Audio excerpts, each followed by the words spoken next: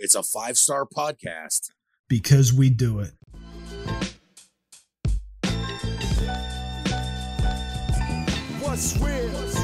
What's up, everybody? Welcome back to another episode of the What's Real podcast, episode 186. I am your host, Ed Demko, along with my cohort, co-conspirator, co-contributor, and my co-tag team championship partner in podcasting, the J himself, Jared Bajoris. What's going on, the J? Ho, ho, ho, hey Ed, Santa the J is back. That's right, it's Santa with muscles, pumped up to high hell as we drop on December 1st. Hey Ed, we have hit the holiday season on the What's Real podcast. Season 4 is full swing in our Christmas delights, and the J is pumped up and ready to go. I'm ready to give gifts to you and Cam. When the time is right, we can do that on the air. I'm in a giving mood this holiday season, and I can't wait to bring the peeps the What's Real podcast here with the Uno Hines Ward episode as we give those correlations. It's a 186. Let's do the damn thing. Hey, Eel. Absolutely. And the holiday season has hit me directly in the face as I feel like utter trash this week. So a little bit of a apology if I sound weird. Definitely struggling through, but we're going to make it through one way or another. We have a good show lined up for you guys. We are football heavy this week because, of course, we're going to be talking our usual NFL talk with predictions, Steelers football, and, of course, our weekly power rankings. And also, we're going to take a look at the brand new documentary that just premiered on Amazon Prime just last week, all about the career of Barry Sanders, titled Bye Bye Barry. And, of course, we're going to be talking some goofs and much more. So let's just get into it. The J this past weekend was the WWE's Survivor Series pay-per-view, which we previewed here on the show last week. So let's take a look at what happened, shall we? First up on the show was the women's War Game match. And in 33 minutes and 35 seconds, we saw the team of Bianca Belair, Charlotte Flair, Shotzi, and Becky Lynch defeated Damage Control, the team of Bayley, Asuka, Io Sky, and Kairi Sane by pinfall. I did not watch the pay-per-view, but I know that you did, the J. Of course, I've seen the stuff that's unfolded since, which we're going to get into. This match actually looked pretty good. I saw the spot that Io did with the trash can off the top, which she has kind of become famous for through the years. But yeah, it looked like a really good match, and I thought on paper that this one looked like it would be pretty good too. Yeah, good way to open the show. And I must say at the start of the review and breakdown here, the Allstate Arena in Rosemont, Illinois, in Chicago, hosting the traditional, really solid, strong Chicago crowd. So they were hot all night, which always helps the atmosphere. So I'd like to shout that out. And again, good way to start and bookend the show with the two big War Games matches as we'll get into with the men's main event. But this for the opener, really starting things off strong. This was a really good match, star-studded women's match. I mean, look at the women's team. Becky Lynch, Bianca, and Charlotte, 3 future Hall of Famers for the WWE women. Then you throw in Shotzi as a heel or as a face now. And I'm big on Shotzi. We've talked about Shotzi before. I like her a lot. She stands out as kind of like the punk rock kind of character. And she did pretty good in this match too. But yeah, good chemistry from all around. Bayley with the badonkadonk, really good heel in this match. Did really well, bringing on the heat and everything. Charlotte doing some of her shit. Bianca, Becky stepping it up. So I really enjoyed the match. As you mentioned, some really good spots. There was a big "We Want Tables" chant throughout the whole time. Asuka was like the last one in and brought in the table. So that got a huge pop. Did a little table spot there. But good way to open the show and really strong turnout from the women. I enjoyed the match and good timing too, just over the 30-minute mark for the women's War Games match. We also had a WWE Intercontinental Championship matchup as the longest reigning Intercontinental Champion in WWE history, Gunther, defeated The Miz by submission in 12 minutes and 20 seconds. Kind of what I was expecting, but something I wasn't expecting is watching Raw last night. They're apparently going to try and continue this feud, which, whatever. I mean, it is what it is. But, I mean, I think it's been a little bit better than what I thought it would be because the Gunther character is kind of like a stern prick. And The Miz can be pretty entertaining, but it's it's an odd matchup in the ring, but from what I heard, the match was decent. But I also heard basically everything in the middle of this pay-per-view sandwiched in between the two War Games is generally stuff that you would have seen on Raw or SmackDown. Yeah, for the most part, you're talking about just shy of a 13-minute match, like you mentioned, not even breaking the 15-minute mark for an Intercontinental Championship match. But the chemistry was all right. The Miz did work really hard. He was doing a lot of good bumping, which I'll take. They did some false brief comebacks for the Miz, which was good. At one point, the referee missed the Miz going for a low blow. Even though he's the face, just to kind of get a little edge on Gunther, and he hit a skull-crushing finale for a near fall that got a pretty big pop. And then I'm not sure if they did this on purpose. Hey, Ed, this was in my notes because, of course, Chris Jericho is one of the guys with the most IC title reigns ahead of the Miz, and Gunther won the match with a Lion Tamer. So I don't know if that was like a shout out, but it was a cool finish because, Gunther did the move really well, folded Miz up in half and put his knee in the swell of his back. So that was a cool little finish. And again, I don't know if that was kind of a shout out to the IC title lineage, but, different kind of finish. And I liked that aspect of it. But yeah, like you said, it's kind of just an average match, all things considered. And next up, we had a singles match that they changed at the last minute. Santos Escobar defeated Dragon Lee by pinfall in 7 minutes and 40 seconds. If you remember, it was originally supposed to be Carlito in the match as opposed to Dragon Lee. But whatever. I mean, Dragon Lee's been on TV a lot lately. The one thing that's already kind of annoying me with him is they're doing this whole thing Rey Mysterio anointed him as the future of Lucha Libre. And I'm that's not going to work. It didn't work all 7,000 other times you tried to do it with other guys. Because they apparently don't realize how special Rey Mysterio kind of is, even though he's in the Hall of Fame, and they treat him like he is a big deal. You're not going to replicate Rey, guys, so stop trying. Just let dudes do their thing, and they'll work out if they work out. Yeah, good call as far as that commentary goes. Hey, Ed. But yeah, I like Dragon Lee a lot. Definitely enjoy Santos Escobar as a heel as well. I think they made some audibles there with Rey's knee injury and pending surgery that he recently got, which caused the changes. I don't know exactly what went down with Carlito as well, because all the way up to our preview last week before SmackDown aired, like you mentioned, it was supposed to be Santos versus Carlito. I didn't really see much explanation. They just did the storyline where Santos took him out, with an arm injury. So is what it is. But this match didn't overstay its welcome. Just shy of 10 minutes, really fast paced. And again, Santos working as a really good heel. You have a good contrast with Dragon Lee, just all the high flying spots he can do. So yeah, definitely a nice little solid match for where it was at on this card. And we also had a Women's World Championship match as Rhea Ripley defeated Zoe Stark by pinfall in 9 minutes and 15 seconds. This one seemed kind of thrown together, which is weird because Rhea didn't really have a challenger.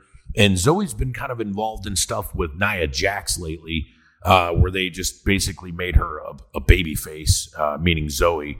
But yeah, not a big surprise here either with Rhea keeping. Yeah, that's the thing. This match was pretty much what we would expect on paper. We knew Rhea just had to have kind of a display showcase kind of match in defense of the Women's World Championship was the whole point. And it does get Zoe some experience on a big show, of course, because Zoe does have potential. She's very athletic. She can be portrayed as a badass, but she's still very green and definitely a rookie amongst WWE talent. So, that all kind of is what it is and went exactly as you would expect, with some brief flash pins for Zoe, but we all knew she didn't stand a chance. I mean, we were saying that in the preview, and of course, all just led to the Riptide Rhea's finisher just shy of 10 minutes. So pretty much exactly what we'd expect with this one. And in the main event, we had the men's War Game match, and in 34 minutes and 50 seconds, we saw the team of the Judgment Day, Damian Priest, Finn Balor, Dominic Mysterio, and JD McDonough, along with Drew McIntyre, lose to the babyface team of Cody Rhodes, Seth Rollins, Jey Uso, Sami Zayn, and the returning Randy the Gas Man Orton, because he looks like he's about 3 times bigger than what he used to be. And dude, I watched Raw last night, and they had Orton in the main event, and he made that. It was so fucking funny because he comes out And Michael Cole's trying to quickly explain away how, because of the back fusion surgery that he had, Randy's taken on a completely new training regimen where he's doing a lot more reps. But what he didn't mention is he was doing a lot more reps of Dianabol as opposed to he's doing with a lot weights. more than reps. Hey, y'all, with that. Yeah, exactly. That Mexican imported great white shark blood. Pretty much. And oddly enough, after the match, and this is one of the first times that they've ever done something like this, as the copyright was up in the corner and they were about to go off the air, CM Punk's music hit, making a very surprise return. I know I was surprised by it. Oddly enough, I might make the comment, like somebody made this comment too, and I thought this is funny. They were like, CM Punk reminds me of like a president of the United States, because when he first shows up, he looks really good and in shape and everything. Yeah, and then 6 months later, he looks like he's dying with like his eyes are sunken in and he's about to pass the fuck out at all times. But yeah, that was the big story, oddly enough. I don't know how you feel about this, Jay, but I think it's kind of funny. I'd be pretty pissed if I was in this main event, because it's like you went out there and you worked for basically 35 minutes and they do something at the very end where a guy just walks out and it pretty much just overshadows all the work you just did. Same thing with the rest of the pay-per-view. But sadly, just looking at this card overall, it was just a big setup for that return. I think they kind of realized, like, man, if we don't do anything here, it's going to be a very, like, average-ass show. Not to say that the matches were bad or anything, but it's like when you look over this entire card, it's kind of like nothing really happened on this pay-per-view except for that. Yeah, we kind of predicted that. You know, I remember you saying that in the prediction, and we had the example that this kind of looked like a Raw on paper, other than the fact you throw in the War Game gimmick and some titles onto these. Other than that, it's a complete Raw. But, you know, that happens in modern wrestling with what it is. And they did have the War Game matches and they did have the title matches. So that's what makes I was going to say pay-per-view, but as they call it, a PLE. A premium live event. So yeah, which I refuse to ever call it that. Yeah, all is what it is. But yeah, this main event, I got to tell you, was really fun to watch live, just for the fact that they were teasing the Orton stuff. The Punk stuff was there.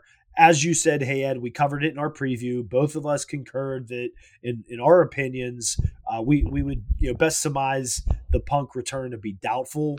We had said, I mean, we both were doubting it, especially with Orton's return. I remember thinking, probably about a quarter of the way through this match with Orton coming back. And then when Orton finally did appear, I'm like, okay, there's no way. This is a WWE thing. They're not going to overshadow Orton's return.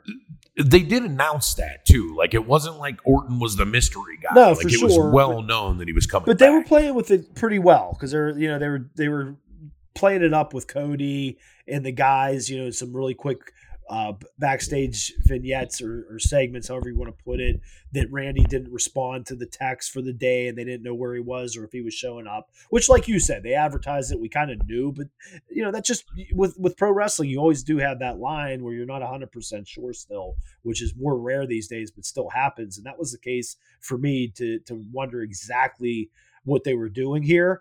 And I got to tell you, the booking was pretty much as you could have predicted, with Orton showing up, because when he came, you're just like, okay, he's just going to kick ass, which is exactly what he did.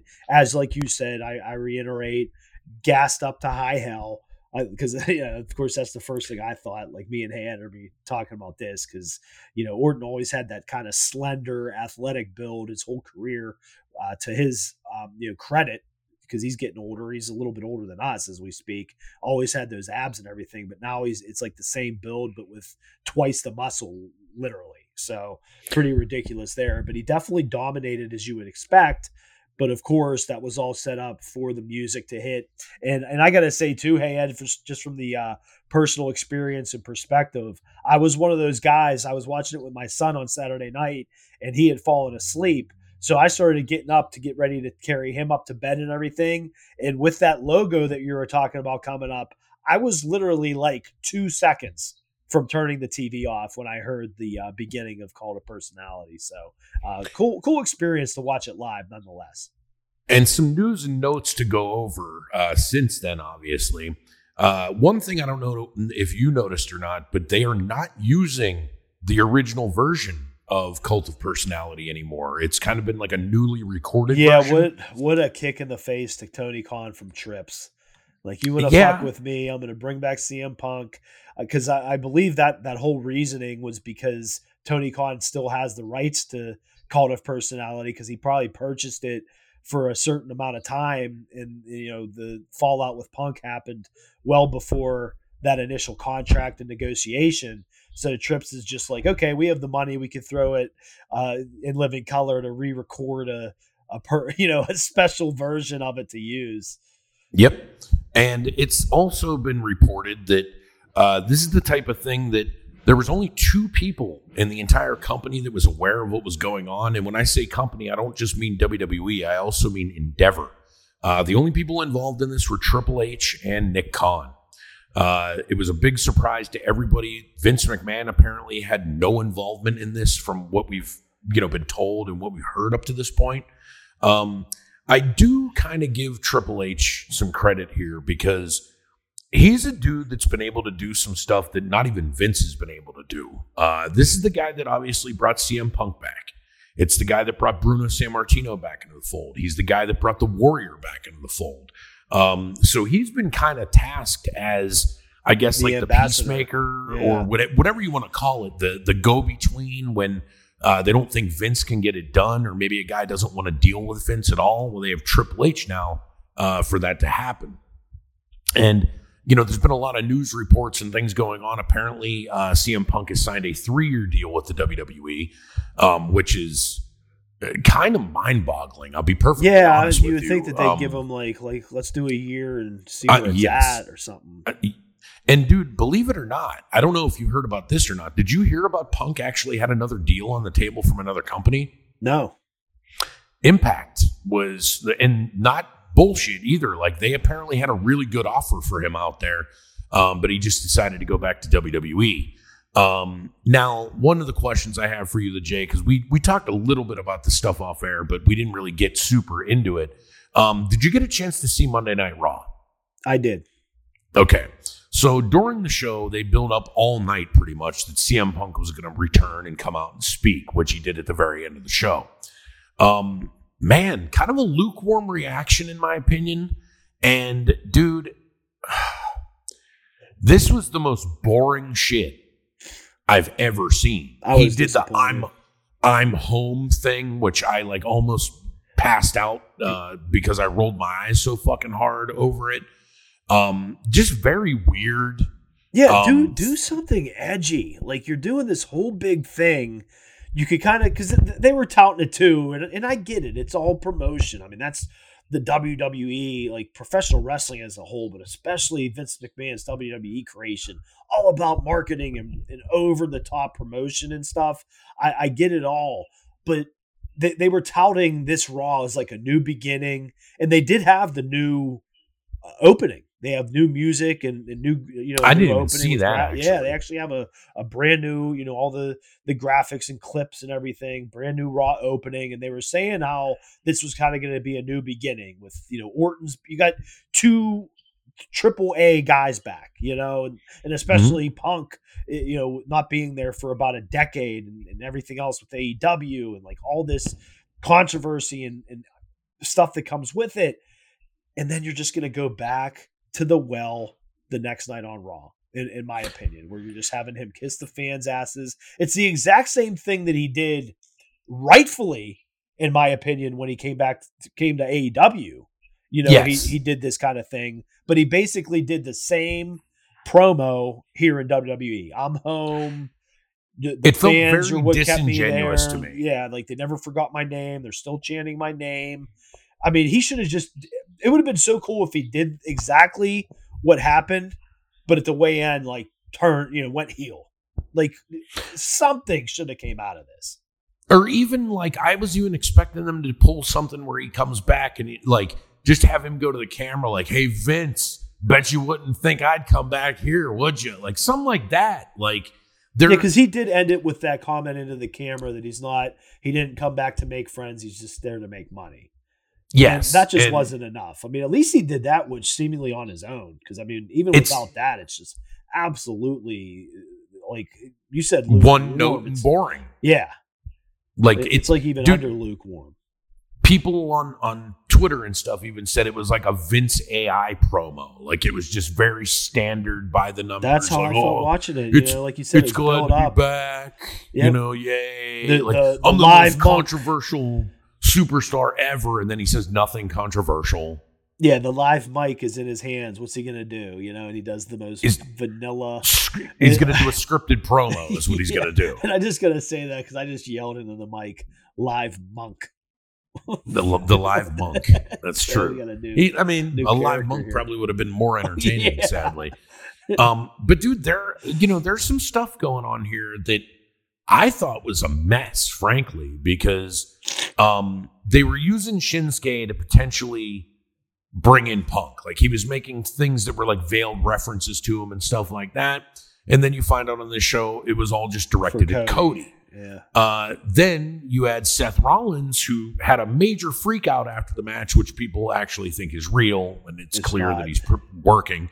And then he comes out and kind of addresses certain stuff, and then they set up a thing with him and McIntyre, and then next week he's wrestling Jey Uso for the world title. He's defending against Jey. So right now, CM Punk doesn't really fit into any of this stuff. I think, just hearing you break it down, hey, and talking out loud here on the show, I guess I get it on the behind the scenes business side of all this. Of course, we're going to armchair book and fantasy book. But at the end of the day, I think Triple H is just taking baby steps. It's like, okay, like it was lightning in a bottle. We negotiated this thing. It worked out for both parties, Nick Khan and Trips and Punk. And they were in Chicago on one of their major pay-per-views of the year. Let's just at least get them out there. They squeezed it out just to at least have that big surprise moment. And I think they are just taking their time on what to do with them. And they still need to do something. So it's just kind of like, let's build up Raw where he's going to talk. But then they just give him the really kind of open-ended, bland promo because they don't have immediate plans for him. That's kind of how I'm seeing it. Yeah, it felt rushed to just have him come out after the pay-per-view. He didn't really do anything. Then he comes out the next night on Raw. They're trying to draw a rating from it. He doesn't really do anything. Yeah. So they're probably going to push that off for see what Punk eventually does here. Like, I don't know, Yeah. And it's everything again because Survivor Series is over. So we're in that famous December holding pattern that won't get started. I mean, Cody kind of kicked everything off last night by declaring himself as the first person into the 2024 Royal Rumble. So, like, you're getting there, but it's still in that weird holding pattern. I still think there's another pay-per-view in December, so I don't know how that's going to work out. I don't know if it's particularly a SmackDown show or a Raw show. They did the thing with Orton coming back, and he basically made peace with Jey Uso, but said he has, unresolved business with the Bloodline, who's on another fucking show.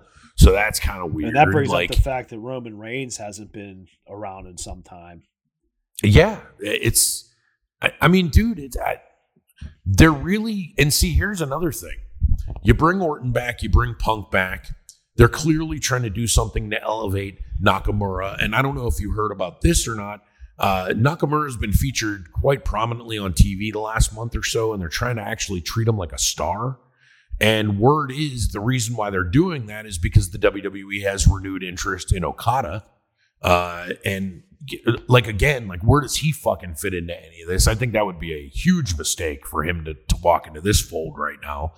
But it's a lot of convoluted stuff that's a little messy. And this is just the main event shit. Like, we're not even talking about the mid card and the other stuff that's going on. And I think that, like we mentioned earlier, like somebody like a Gunther, he's the longest reigning Intercontinental Champion of all time. They're clearly going to just let him sit in that until they're ready to bump him up, because that's what obviously should happen there. But where does he stand now, too, because of all these returns and everything? So that's obviously going to probably put some sort of a delay on that, too, which is fine.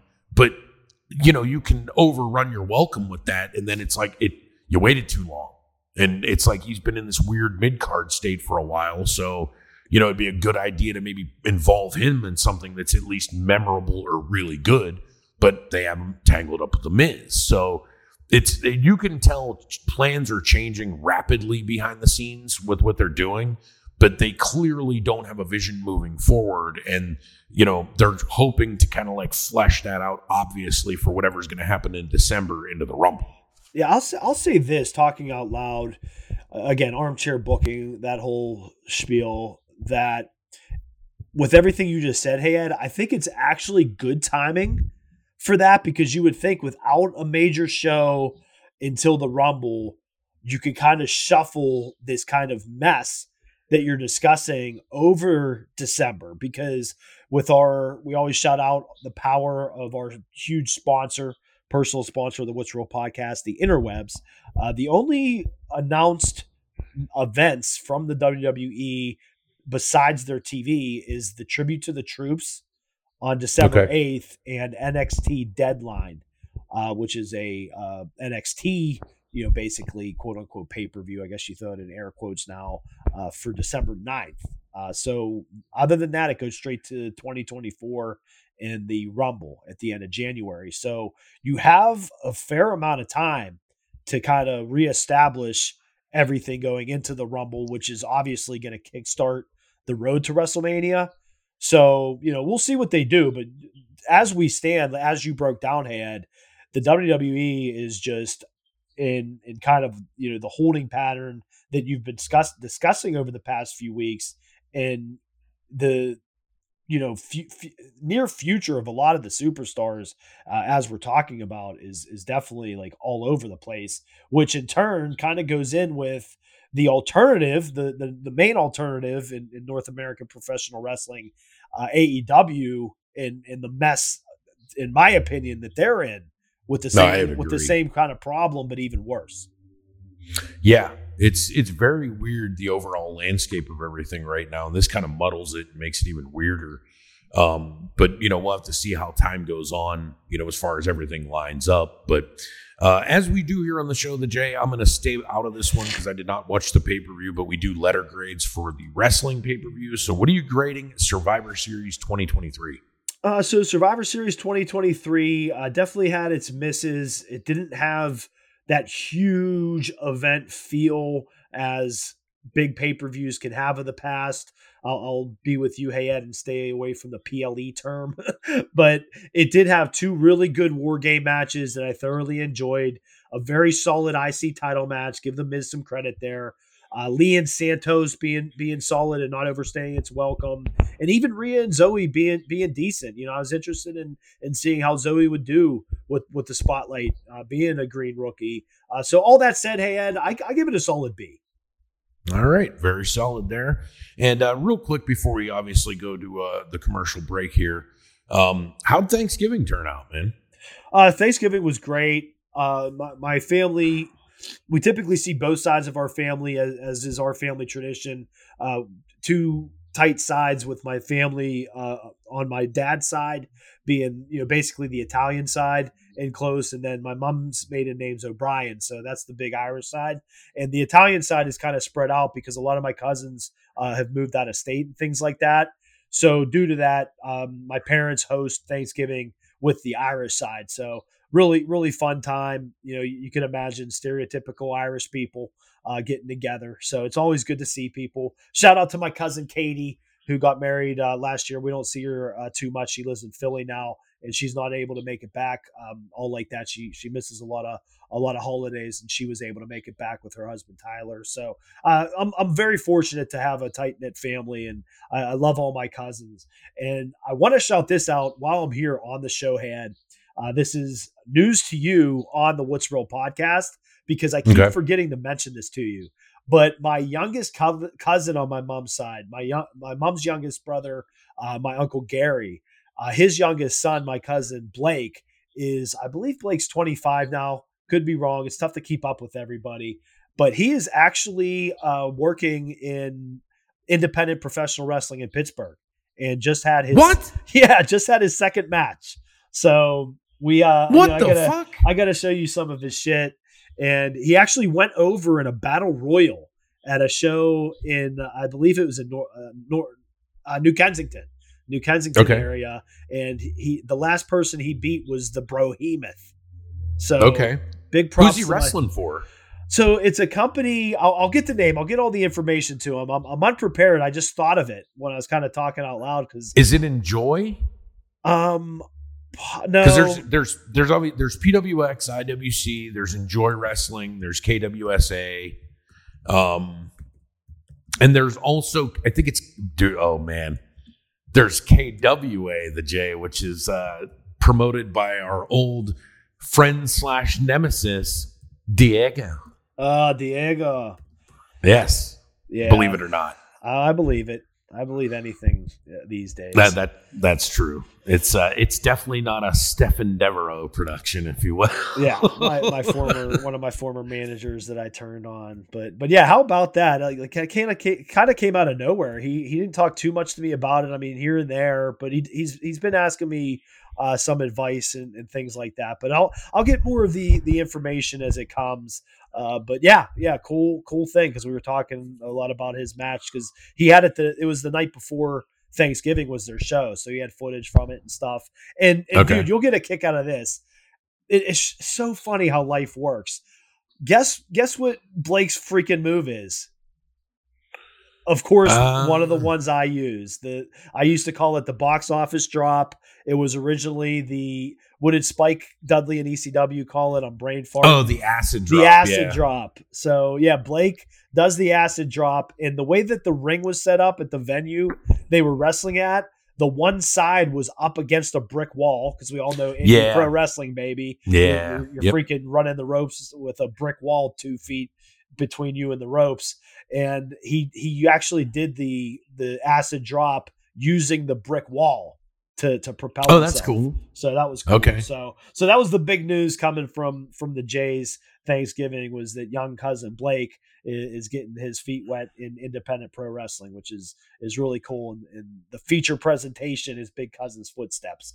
All that long-windedness. Hey, how was the Demko Thanksgiving? How was yours? Yeah, man, no complaints. It was nice, pretty laid back for the most part. Did a lot of other stuff surrounding the holiday with some friends and stuff. Had a pretty good time there. Managed to see Thanksgiving in the theater, the new Eli Roth slasher movie. Save your money. I'll say that much. Put it that way. But it is what it was. It was kind of nice to have the time off and everything, but I got to spend most of it kind of sick, so that was terrible. Hopefully I'm on the mend. I have moments where it's like really, really shitty and annoying, and other moments where it's not as bad. But now we're in the throes of the holiday season, and it's we've hit the ground running, so to speak, and it's not been the best. So, but over the holidays, it was cool and everything to kind of have a little time and everything. And, the holiday was really nice and everything. But, now it's just trying to get back on the mend and get back to regular life, so to speak, which, like I said, kind of sucks. But, it is what it is. And, in a few more weeks, I'll have some more vacation time coming up for the Christmas holiday, which I'm really looking forward to. So hopefully I can make up for that over that time period. 'Tis the season, hey, you. Yes, indeed. So we are up against our very first commercial break. And whenever we come back, we're going to be talking all things NFL, specifically Steelers football, predictions, and of course, our weekly power rankings. So stay tuned. We'll be back with that and much more right after this right here on the What's Real podcast. Join us next week for episode 187 of the What's Real podcast. The NFL season rolls on, and so does our predictions, Steelers football coverage, and our weekly power rankings. 'Tis the season. It's that time of year. It's the holidays. Come celebrate as only the What's Real podcast can, with some special segments that go right in with Christmas 2023. Hi! This is Timothy James with the What's Real podcast, representing Goose or Goof. Since I've been getting in trouble here with what I've been doing on the show, I'm trying to keep my job and re-sign my contract, so I'm getting straight to the point as I represent GRG for episode 187, and the guys wanted me to get gangsta. 187, here we go. Goose or Goof. Jesus. Hey, the Jay, we're not going to re-sign him, are we? No. Okay, good. All that and much more next week on episode 187 of the What's Real podcast. Hey everybody, this is Herman James with the What's Real podcast. Finally giving me something to do here. It's been a while since I talked to you guys, but I'm actually helping them out doing an advertisement for advertisers. That's right, if you would like to advertise here on the What's Real podcast and join the team, just shoot us an email today. We got cheap, easy, and affordable rates, and we can hook you up with some kick-ass advertisements. Just hit us up at Gmail. It's at whatsrealpod@gmail.com. That's whatsrealpod@gmail.com. Join the team with me, my brother Timothy James, the wizard behind the boards Cam, the J, and Hey Ed. It's the What's Real team for some advertisers. Hit us up, whatsrealpod@gmail.com today.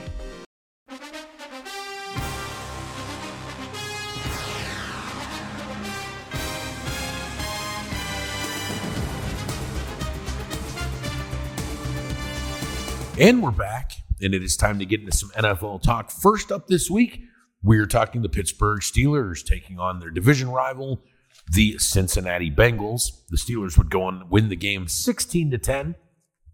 And as we do here on the program, we have the good, the bad, and the ugly. Would you like to start us out this week, the Jay, with the goods? Let's just go with the very obvious good off the bat, Hey Ed, which I'm sure you'll be right in with me. And I just got to say the overall offense, just for the fact that in more than 50 NFL games, it's the first time the Steeler offense has broken that 400-yard mark.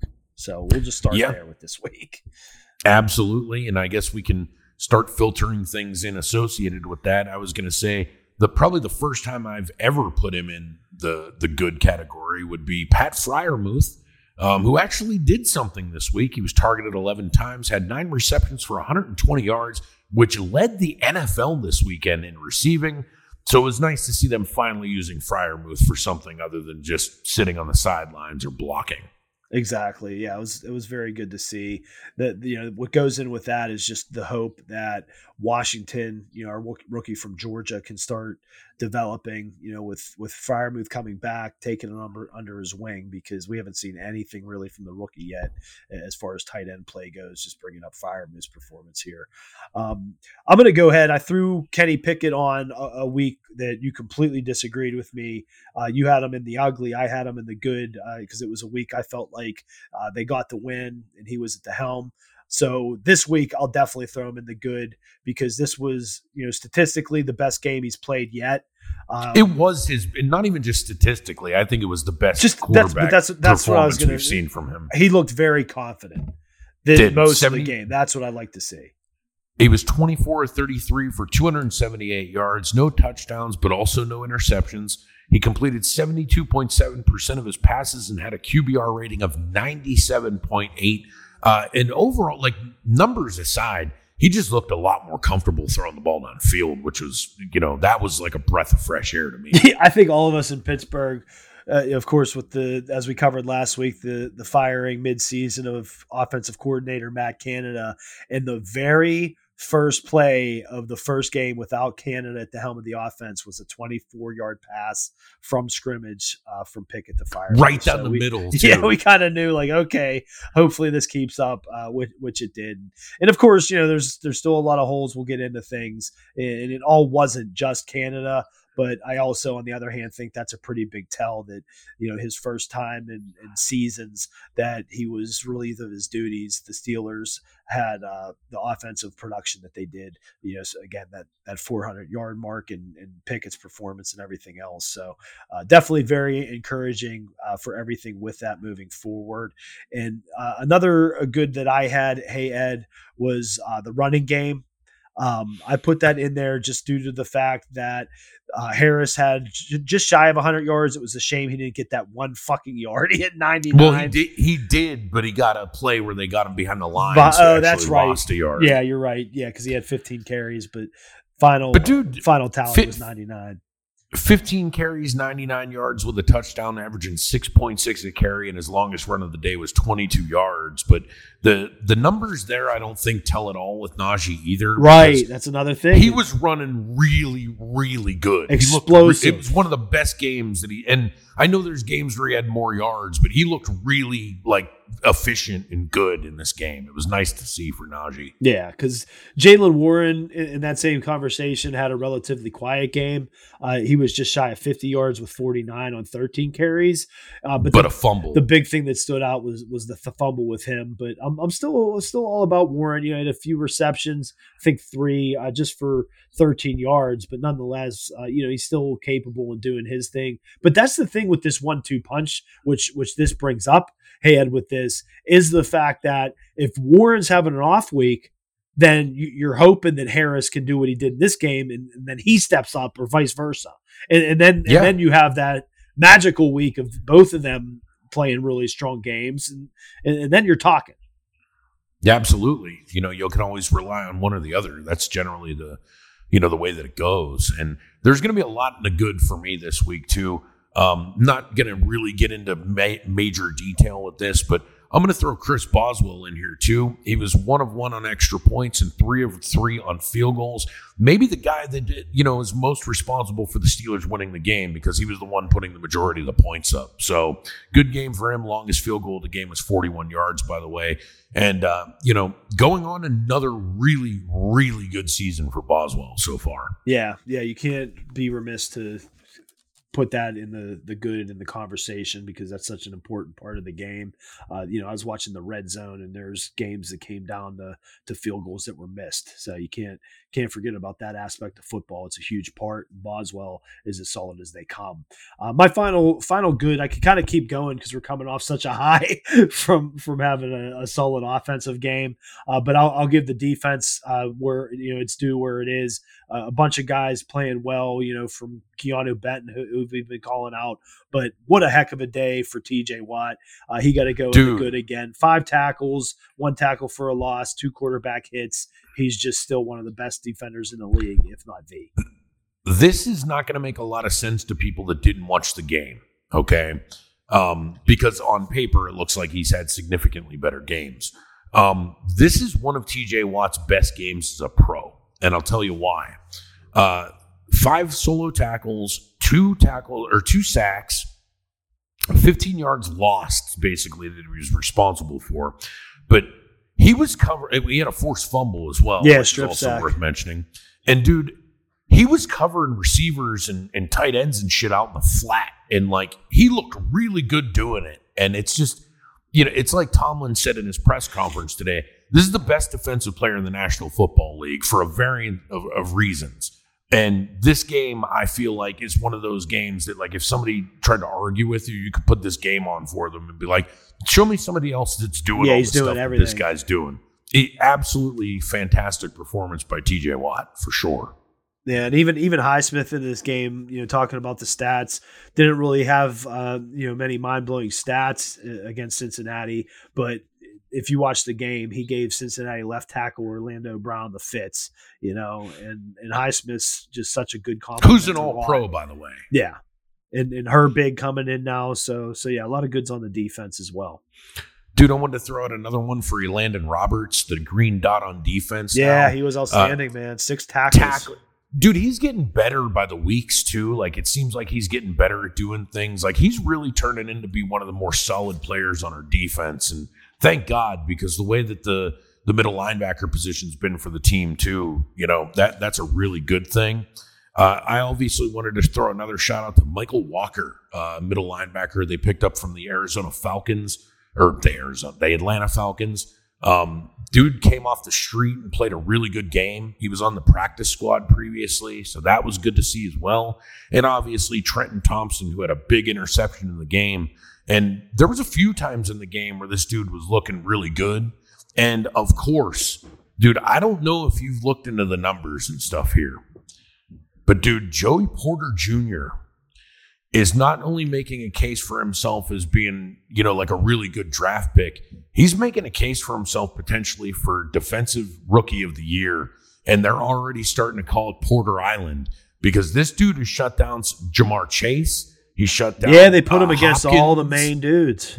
Dude, that's what we've wanted here forever. That Revis guy. We didn't have that dude when we were winning Super Bowls. So, it's a nice thing to see. And the dude's a rookie. Like, I just got a lot of faith in this kid early on. I like how he plays physically. He's a problem. I mean, granted, he's going to get some pass interference things, but he's going to make it a difficult afternoon for whoever your number one receiver is, and that's exactly what I wanted him to be. Yeah, good breakdown. Hate you up, but as I mentioned, my goods are shot. So if you got more, keep them going. Just another shout out to Nate Herbig too, a dude who, by the way, doesn't get a lot of playing time, but really makes the most of when he was in there. He had a really nice sack in the game where he was running like 25 yards down the field, and somehow they didn't see him, and he got the sack. So it's nice to see that even somebody that gets very minimal playing time seems to make the best out of the opportunities that he gets. But that's all I have in the good for this week. Yeah, that's good to see. Yeah. But now we move into the bad. The J, what do you got in the bad this week?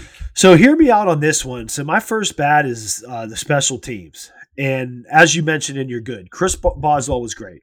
That wouldn't be about I'm him. assuming he's not included in this. He drilled all 3 field goals and an extra point. He did his job.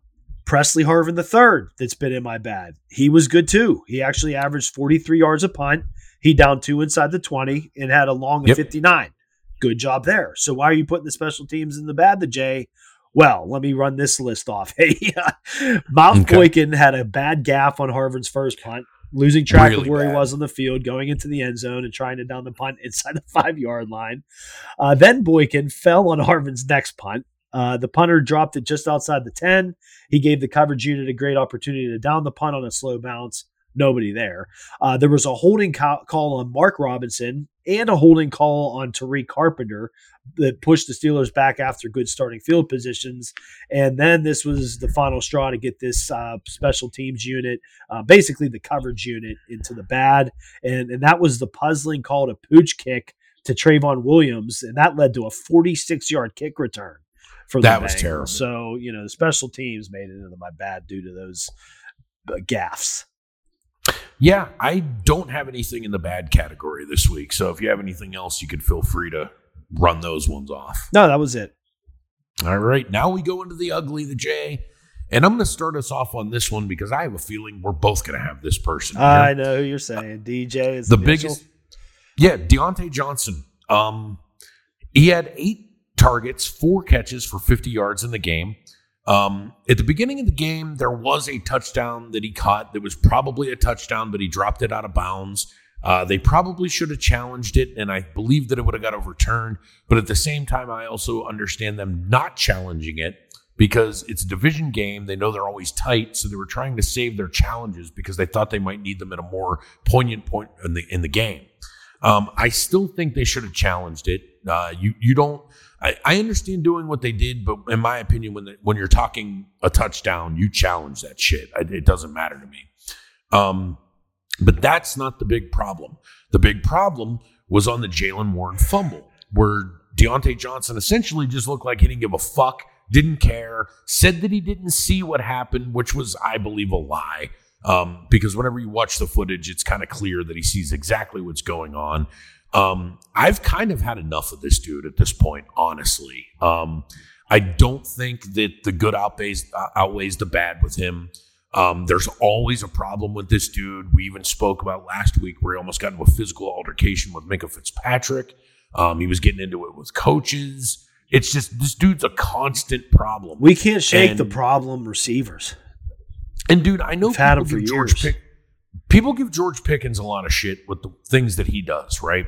He's a fucking second-year player. Deontay Johnson's supposed to be the veteran of the group, so that shit doesn't fly with me with him.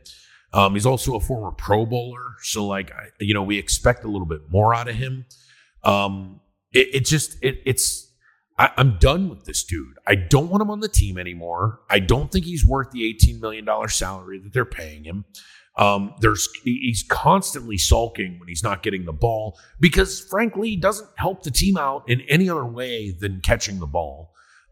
So he reminds me of a kind of receiver that you got to keep feeding him, which is not the type of offense that they have. Especially when he's known to have drops.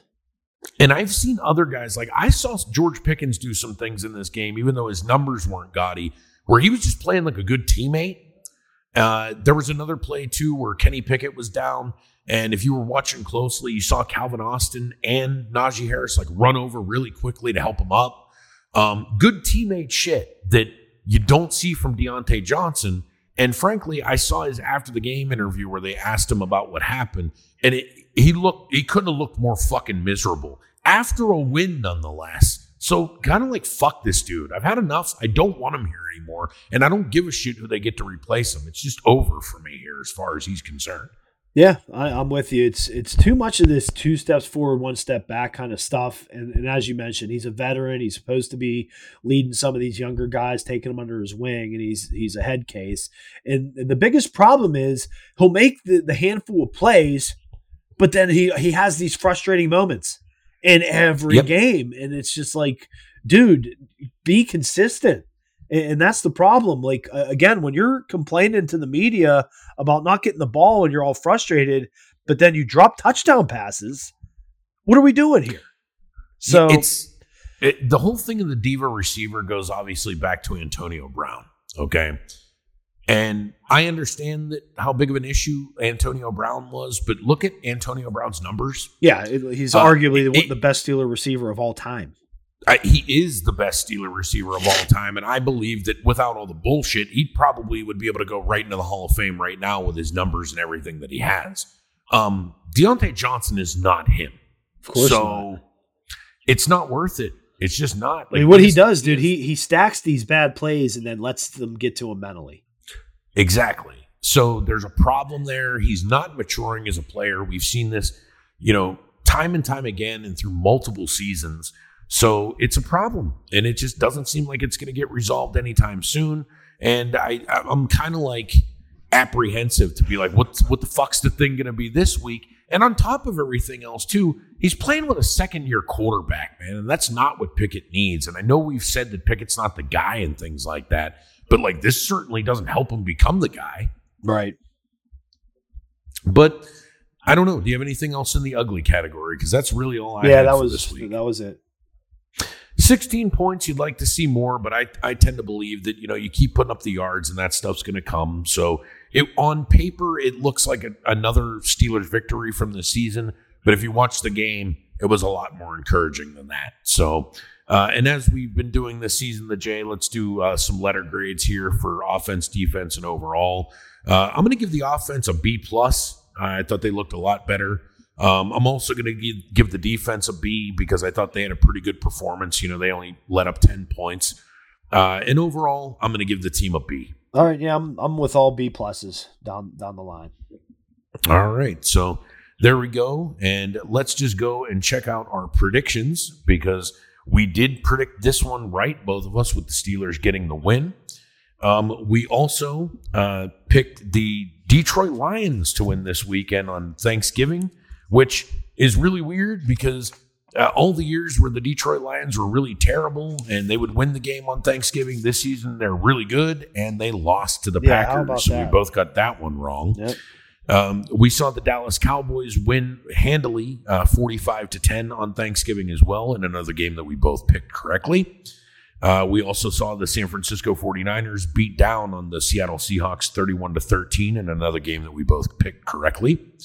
The Dolphins would beat the Jets pretty big, 34-13 in the very first Black Friday game from the NFL, and we picked that one right. Another one that we split on, but the J actually got right and I got wrong, I believe, was the Saints and Falcons. The Falcons would go on to win the game 24-15. Believe it or not, at the record of 5-6, they're now in first place. I was going to say they're fighting for that division. So that's kind of wild. We also saw the Tennessee Titans win their game against the Carolina Panthers 17-10, leading in the Carolina Panthers firing coach Frank Reich. And I believe we both picked that one because nobody's picking the Panthers at this point. In a game that I know I got wrong and I believe you got right, the Colts beat the Buccaneers 27-20. We both picked the Bucs. Okay.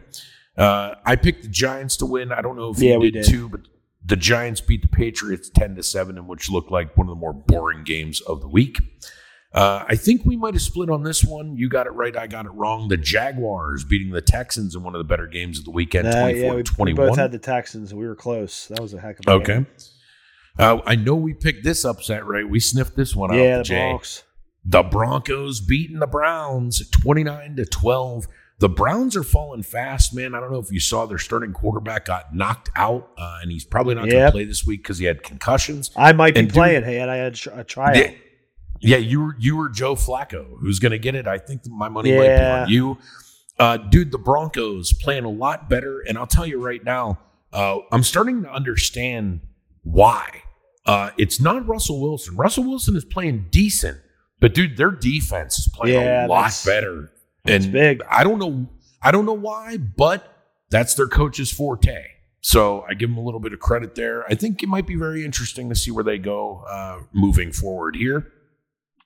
The Rams, we picked this one, beat the Cardinals 37-14. Also, we had the Kansas City Chiefs over the Raiders 31-17. We both picked those right. The Eagles would go on to beat the Bills 37-34 in one of the better games of the weekend. It went into overtime. I believe we both picked that one correctly, didn't we? Yeah. Okay. I got this one right. I think you did too. The Ravens beat the Chargers 20-10. We split. No, we did. You picked the Chargers on that one? Unfortunately. And on Monday night, we both probably got this one wrong. The Bears would beat the Vikings 12-10. Yeah, we missed that. So how'd we fare this week, Jay, and keep us updated on where we're at for the season? How about this, man? We're pretty much on the same page. Even when we go against each other, we're just a game or two off. And in this case, no games off. We were both 11-5 this week with a couple pretty different solid picks. Yeah, so total on the year brings us, hey Ed, at 62-40, and the J sits at 60-42. So 2 games apart through all this.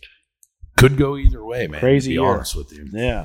So now we move on to one of my favorite segments, and I know it is yours too, the Jay. It is our weekly What's Real Power Rankings after Week 12, where me and the Jay break down the teams in the NFL from worst to first. What's Real NFL Power Rankings? And I don't think this one's going to be a big surprise, the Jay. This week at 32, we probably both have the Carolina Panthers. Here comes the impression. Hey, what a Panther. Yeah, very underwhelming, just like the Panthers, frankly. At 31 for me this week, also not a surprise. This is where I have the New England Patriots. I'm right with you. Ding dang. Great minder. Number 30 this week for me is the Arizona Cardinals. I have the Cardinals at 30. 29 is the Chicago Bears. All right, we differ a bit. I have the Jets at 29. And I have them at 28. That's where I have the Giants. And that's who I have at 27. Commanders. 26 for me is the Tennessee Titans. Ding dang. Great minder. 25 for me is the Washington Commanders. All right, this is where I put the Bears a little higher just because they squeaked out a win yesterday. Number 24 this week for me is the Tampa Bay Buccaneers. All right, I'll piggyback as we do because I had the Bucs at 23, the Raiders at 24. Well, we can do some more piggybacking because at 23 is where I have the Los Angeles Chargers, and at 22 is where I have the Las Vegas Raiders. All right, that makes sense. At 22, I have the Chargers. 21 this week, just outside of the top 20, is the New Orleans Saints. All right, that's where I have the Rams. This is very weird. At number 20 this week, I have the division-leading Atlanta Falcons. All right, I have the Bengals at 20. 19 this week is where I have the Rams, and 18 is where I actually have the Bengals. I have the Packers at 19, the Falcons at 18. 17 is where I have the Packers. All right, that's where I put the Saints. And just falling outside the top 15, that's where I have the Minnesota Vikings. All right, I have the Vikings at 16 as well. It's a great minder. 15 this week is the Seattle Seahawks. All right, I'll piggyback you. My top 15 starting, I have the Seahawks at 14, the Broncos that we just talked about making the top 15, maybe rising, as we said. Wait till you see where they rose to on mine, the Jay. All right. 14 this week, and this is where I have the Indianapolis Colts. And who was your 13? 13 is the Buffalo Bills. Ding dang, great minder. Yeah, just a reminder, 14, I had the Seahawks, Bills at 13. Number 12 this week for me is the Houston Texans. All right, I have them at 11. I have the Colts at 12. And falling outside of the top 10 for me, that's where I have the Cleveland Browns. They're falling fast. Yes, they are, but they are in my top 10. As we start the top 10, I do have the Browns there. And they're not in mine because at number 10 this week, that's where I have, believe it or not, the Denver Broncos. Yeah, I believe it, man. Sean Payton showing that shit talking he was doing at the beginning of the year got under a lot of people's skin, had a rough start, but turning it around. Give credit I think to Payton. 5 straight wins for them, by the way. Yeah, that's something to keep an eye on. Go ahead to your number 9, Hale. That's where I have our hometown Pittsburgh Steelers. Ding, ding. Another great minder with the Steelers at 9. This is where it's going to get a little weird and complicated, so to speak. But number 8 this week, this is where I have the Dallas Cowboys. Okay, definitely different. I had the Jaguars at 8. I have them at 7 this week. That's where I placed the Lions. 6 this week for me is the Miami Dolphins. All right, I got 6, the Cowboys outside of the top 5. All right, now getting into the top 5, the Jay, we're going to have some discrepancies. At number 5, this is where I put the Detroit Lions. I'm kind of giving them a pass. But if they lose again this week, they're really going to plummet. Yeah, I have the Dolphins in my top 5 at 5. And 4 for me is the Kansas City Chiefs. All right, so I have the 49ers. All right, here we go for top 3, the J for me. At 3 this week, this is where I have the San Francisco 49ers. 2 is the Baltimore Ravens, and the number 1 team remains the Philadelphia Eagles. All right, just so one difference with the 49ers and Chiefs. I have the Chiefs at 3, Ravens at 2, and Eagles at 1. All right, so if you're paying attention here, you might understand where I'm going to go with some of my predictions this week. So as we do the hometown Pittsburgh Steelers, in my opinion, they're going to beat the Cardinals. Yeah, I hope we do. Steelers. Next up, we have the Seahawks at 6-5, visiting the Dallas Cowboys at 8-3. Yeah, this should be a good game. Tight matchup. Thursday night matchup as well. But I'm going to stick with the Cowboys. They've been playing, their problem to me has been consistency, and it looks like they got a hold on their game. So I'm going to go with the win here for the Cowboys.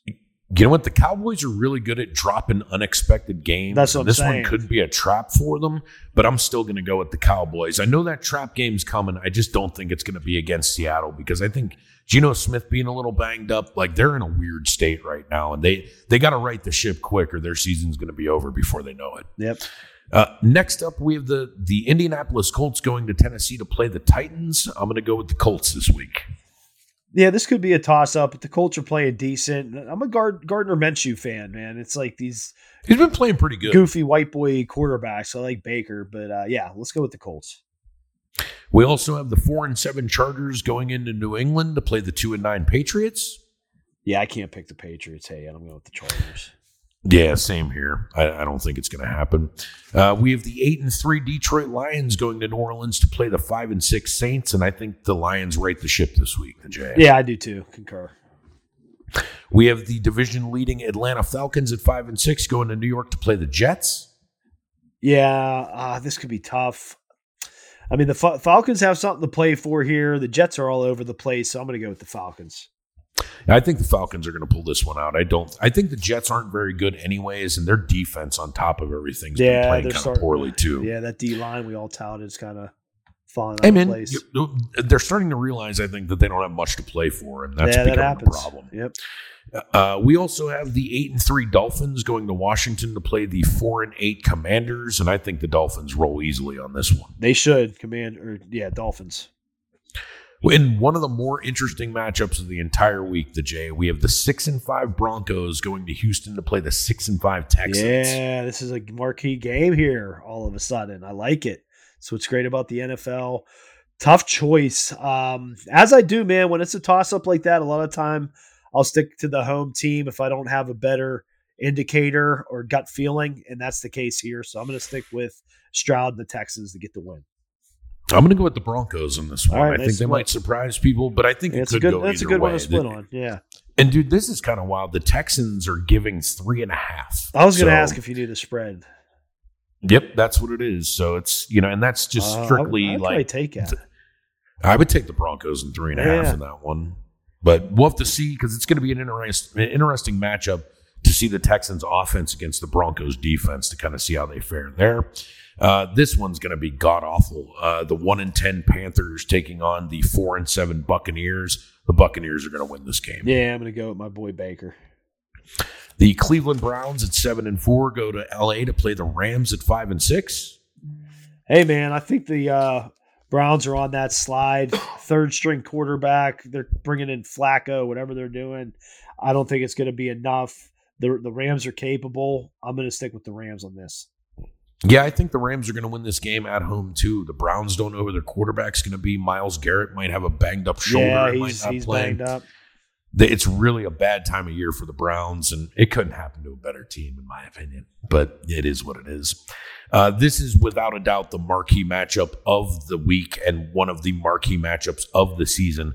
We're going to see the 8-3 San Francisco 49ers going to Philadelphia to play the 10-1 Eagles. This is the game that everybody's looking forward to. And the Jay, I'll be honest with you, man, even with the power rankings being what they are, I think the Niners are going to win this game. All right, solid split, man. I'm going with the Eagles at home. All right. We have the 8-3 Chiefs going into Green Bay to play the 5-6 Packers. I'm sticking with the Chiefs. They've been shaky for how the Chiefs look this year, but they're still the Chiefs. Their record shows that. The power ranking slot at number 2 for the Jays' opinion shows that.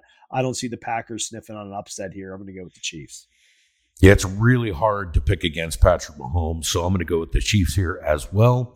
And in the Monday Night Football game of the week, we are going to see our division rivals, the Cincinnati Bengals at 5-6, go to Jacksonville to play the 8-3 Jags. I'm going with the Jaguars in this game. It's not even going to be close, in my opinion. Yeah, I'm with you. It's like without Burrow, the Bengals are just not the same team. It's one of those things, even with a lot of playmakers, strong defense, things like that. They're just missing a once-in-a-lifetime quarterback. Jaguars all the way. And, of course, that means that the 9-3 Ravens, the 6-6 Bills, the 4-8 Bears, the 5-7 Raiders, 6-6 Vikings, and the 4-8 Giants are all returning to the bye week. They didn't have a bye week this week because of all the holiday games. But, of course, in week 13, we're going to have another bye week. So that is our picks. Join us next week on the program to see how we fared with that. But we are up against another commercial break, and whenever we come back, the football talk is not going to stop, as we're going to be talking about the brand new Amazon documentary, Bye Bye Barry, all about the career of Detroit Lions legend Barry Sanders. So stay tuned. We'll be back right after this, right here on the What's Real podcast. It's the IWC, International Wrestling Cartel's 6th Annual Pittsburgh Classic. Coming to you live December 2nd at 6:30 p.m. from Elizabeth, Pennsylvania. That is the IWC International Wrestling Cartel's 6th Annual Pittsburgh Classic. Get your tickets today at IWCWrestling.com. Hey, Yins, guys. That's right. It's your boy, the J, once again, as the great Chris Jericho used to say, representing the @, the What's Real podcast. And I am here today for local Pittsburgh area independent production company, Churchill Pictures. And the J can admit, for those consistently listening, week to week, we have ads for Churchill Pictures. You might be rolling your eyes, but this week, I have a gift for you where you can watch some of our feature films for free for the first time. For those that don't know, Churchill Pictures is based out of Pittsburgh, Pennsylvania, established from the bond of 2 childhood friends. Churchill Pictures envisions creating visual content that is completely original, thought-provoking, and most importantly, entertaining. Check all the information out at churchillpictures.com today. And as I said at the top of the ad, your chance to see their 2 feature films for free. Just subscribe to YouTube's Churchill Pictures channel. Go to YouTube, subscribe to the Churchill Pictures channel, and you'll be able to watch the full feature film, the 2012 Silver Ace Award winner from the Las Vegas Film Festival, Deference. Deference, the full movie, is for free on our YouTube channel. Then our second feature film, The Unsung, is now available for free on Tubi. Tubi is a free streaming site, just has a little bit of ads, but you can get used to them. Check us out on Tubi. All you have to do is register for Tubi, or if you're already registered, go on ahead and sign in on Tubi and just search The Unsung. The Unsung is now streaming for free on Tubi. Check us out today at churchillpictures.com or YouTube Deference, Tubi The Unsung. Churchill Pictures. We create worlds.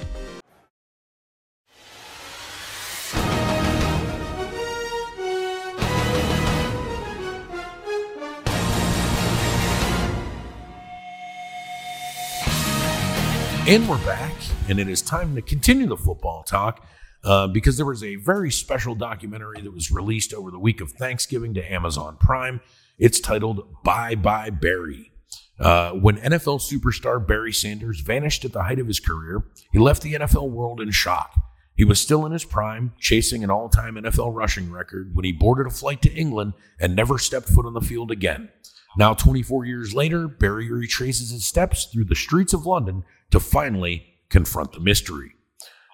This comes in at a surprising 93 minutes, but I thought it was actually going to be a little bit longer, and it wasn't.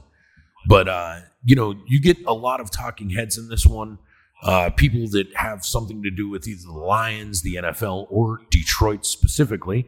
Of course, you have Barry Sanders and his family on this. Eminem makes an appearance. Actor Jeff Daniels, Bill Belichick, Kevin Glover, Jamel Hill, Calvin Johnson, Herman Moore, Dan Patrick, Rodney Peete, Jalen Rose, Emmitt Smith, Chris Spielman, Tim Allen, and, just a whole, a lot of archive footage and people like that, and former players and teammates and coaches and people that have a lot to do with Barry Sanders in general. This was something that I think a lot of us were interested in solely because of the fact that it was kind of a mystery why he walked away. It's been, people have kind of theorized what happened throughout the years, but Barry never really spoke publicly. He's a pretty mild-mannered dude, especially whenever he even played, because he was well known for whenever he scored a touchdown, he would just flip the ball to the referee as opposed to dancing or trying to make a big spectacle out of it. This gets into why he was like that, and I really like this too because, we grew up watching Barry Sanders, without a doubt, one of all of our favorite running backs or players in NFL history. I think he's, personally speaking, the best running back that I've ever witnessed watching football. I didn't see a lot of Walter Payton's career because he was retired by the time I was a kid. But Barry Sanders, in my opinion, is the greatest running back I ever watched play football. So it was really nice to kind of get behind the scenes with him because, when he was coming up and when he played, it was in the 1990s. So we're talking basically pre-internet in a lot of ways, or at least not to the point where the internet is now. Television coverage and things of sports weren't quite the way that they are now either. The NFL did not have their own network like they do now and things like that.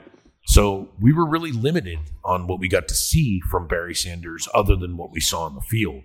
And it was really cool to kind of go through this and relive the whole thing over again because, man, it's really something watching this because it brought back a lot of memories and it kind of reminded me of how much I absolutely used to love watching the Lions play when Barry Sanders played for them. Oh yeah, I mean, at the outset, hey, I have to say, and I've said it here on the What's Real podcast before, and I know you know this, knowing me most of my life, but my number one and number two, and you name both of them, as a child of the '80s and an NFL fan since I was in tighty whities, was of course Walter Payton and Barry Sanders. So this was definitely a trip down memory lane, all the rose-colored glasses, but in a great way. And as you said, I didn't even realize it was kind of a shorter documentary. I mean, this could have been extended, I'm sure, but the pacing of this was great. I mean, this was like really good. It was like a flash, and it was done for me. Such an easy watch, just because of my love with Barry in a very high production value. As we say, at the outset, it's worth mentioning that Barry Sanders was one of the producers on this. Yep. So that might seem like a no-brainer, but you know how it is, man.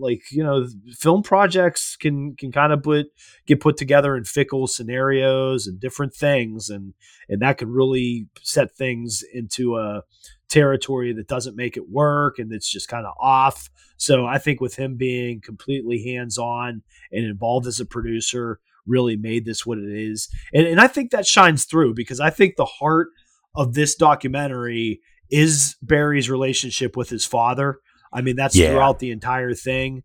And then it kind of crescendos with, full circle with his four sons at the end, which was really cool. They end up back in London, not to get ahead of ourselves to climax, but I'm kind of breaking it down. I think that was the heart and soul of this documentary that Barry really wanted to encapsulate was family more than anything. But yeah, I mean, dude, if anybody knows about Barry Sanders, it's the fact of he's one of those guys. And I saw this recently, and this is What's Real podcast, folks, and the Jay talking. So this is where my head goes, and you have to deal with my professional wrestling mind. But I caught not too long ago on social media, it was a match between, I believe it was Ultimo Dragon and Rey Mysterio, but it was a match in Japan, and they mentioned how the video games were pretty much the foundation of the modern professional wrestling video game was these guys' matches, and that was Barry Sanders. His highlights and how he was on the field is what would make Madden and stuff, like he was just so unbelievable. And they break down, and Eminem was actually really good in this because we all know Eminem as the hip hop legend that he is, and his ties to Detroit. But in this documentary, being the fact that he's a music artist and just the son of Detroit in an NFL documentary kind of puts him in the position of you and I. Hey, Ed, just a fan. As a fan. And he had a lot of great comments because he was so passionate growing up about the Lions and, of course, specifically Barry Sanders, that you could just tell in the way that he was talking about Barry. And that kind of is my perspective on this, was watching as a kid as this huge NFL fan and first and foremost fan of the Pittsburgh Steelers, but then you fall in love with the sport and all these other guys.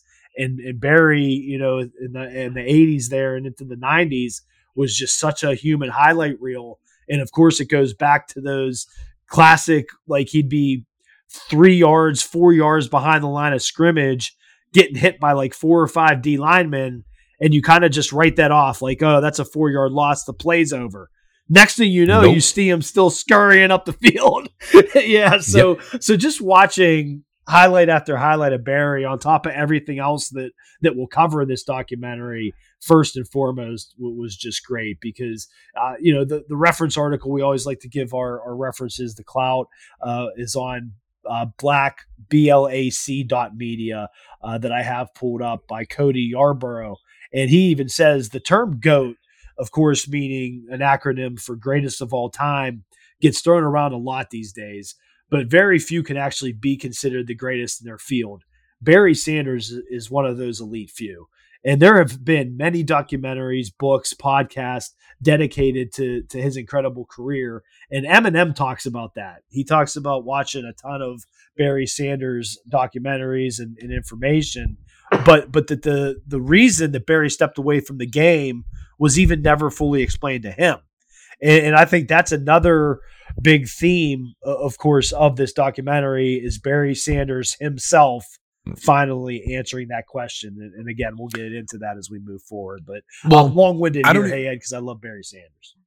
And I don't know if we should even tell people that because it's literally the point of the movie. So it's like a major spoiler. Good point. So quit while I'm ahead, hey. But dude, it reminded me of a lot of things that I immediately associate with Barry Sanders. Like you brought up Madden, and not just the video game. Yeah, Madden was like a big part of this. I remember vividly with John Madden and Pat Summerall because they would do the Fox games, which was the NFC. And of course, it just so happened that last week was Thanksgiving, which of course every year the Detroit Lions would play on Thanksgiving. Like it was always a really cool time for us as kids because on Thanksgiving, you're always going to get to see Barry Sanders. Like when a lot of guys on a lot of teams you didn't always get to see because of regional matchups and the television contracts and things, you at least would always get Barry and Emmett and the Cowboys on Thanksgiving when we were kids, and you still get those two teams now. But that's something that I always associate with it as well. And another thing that I always remember vividly was his 2,000-yard season. Because that was something that up to that time I'd never seen before. That was the first time we'd ever seen a guy run for 2,000 yards in a season. And I was legitimately rooting for him to do it because of how good he was and the fact that I'd never seen it before. So I'm like, it couldn't happen to a better guy. And he did it. And it was really, really cool to see that. And guys would go on to do it afterwards, but he was, I believe, the second guy ever to do that. So it was a really big deal. And I think the first guy to do it up to that point was Eric Dickerson. And that was in the 1980s. So it was definitely at least the first person to do it in probably about 10 to 12 years, and only the second guy ever to do it. So I definitely remember that stuff as well. And, of course, I like how they get into talking about the Dallas Cowboys because they were winning Super Bowls. And, you know, everybody always compared him to Emmitt Smith, who would eventually go on to be the all-time leading rusher in the NFL. But the one big thing that got me in this one is you learned a lot about Barry Sanders as a person. He could have had an all-time state record when he was in high school, and he turned down the possibility to do it so other kids could play. He was well within reach of breaking Walter Payton's all-time rushing record and would go on to retire before he did it. And a lot of people said that was just solely out of respect. He did not care about winning personal accolades.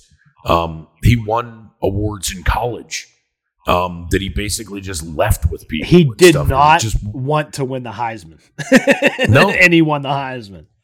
yeah, dude, I heard a really cool story one time, and I don't know if you know this or not. So he played running back for Oklahoma State, and before he started, do you know who started over him? I do. I can't remember offhand. It was Thurman Thomas. Thurman. Yep. And I want to say offhand, I might be wrong about this. I think it was Jimmy Johnson. Like Miami was going to play Oklahoma State one year. And he sat all his players down and he goes, whatever you do not hurt Thurman Thomas. And guys are like, why? Because like that was back then. That's when guys, they didn't give a shit about that stuff in football. You hurt guys if they were the best player, if it helped get you a better chance to win.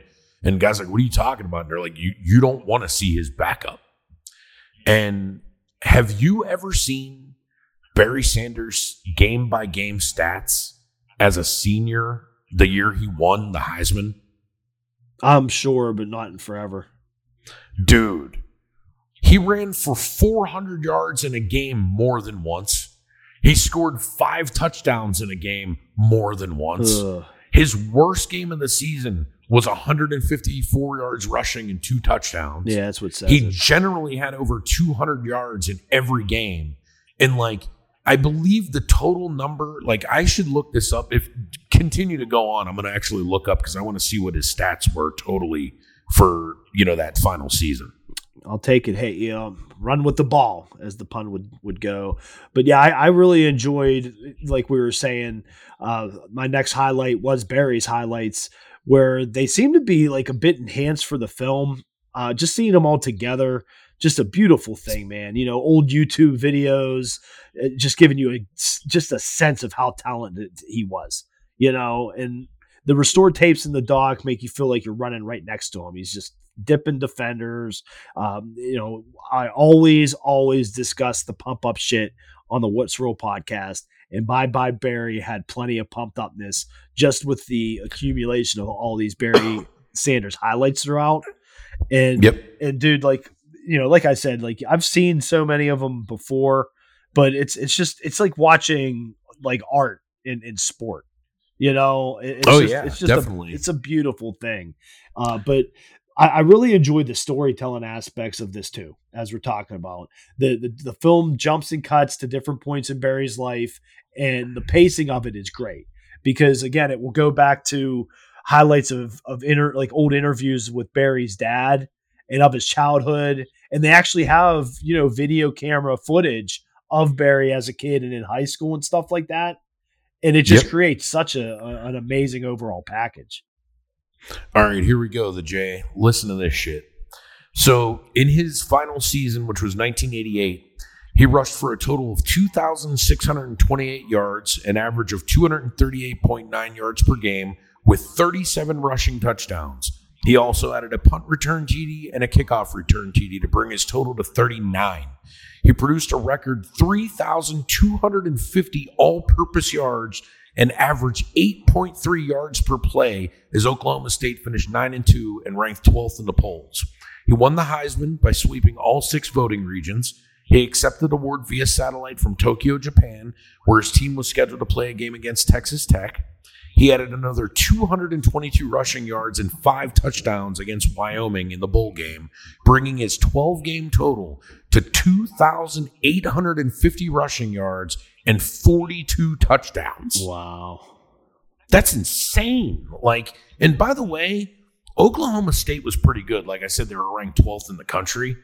They were not a powerhouse, and he put up these fucking numbers. And that's the dude that, like, Thurman Thomas went to the pros, and he came in and immediately did that.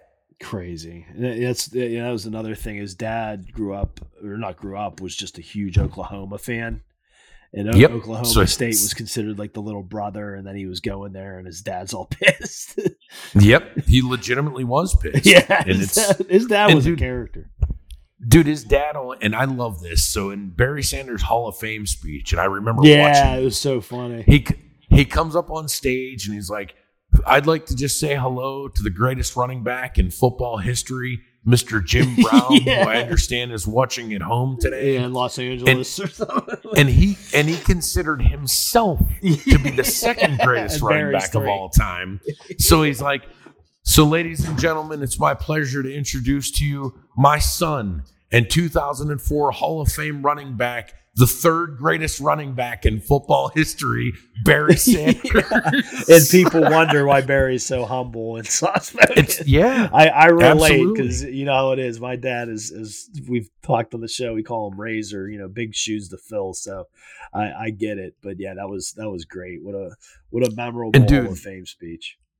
Check this shit out. He could have won the rookie rushing record, but he did not because he took himself out of a game. He would end up with 1,470 yards and 14 touchdowns as a rookie. Every year of his career, he had over 1,000 yards. His worst season was 1993, where he had 1,115 yards. He also had 2,053 yards in 97, 1,883 yards in 1994. In 1991, the year they went to the NFC Championship, he would go on to run for 16 touchdowns. He literally had in his first 3 seasons, he scored 14, 13, and 16 touchdowns. And then from 95, 96, 97, he had 11 touchdowns every season.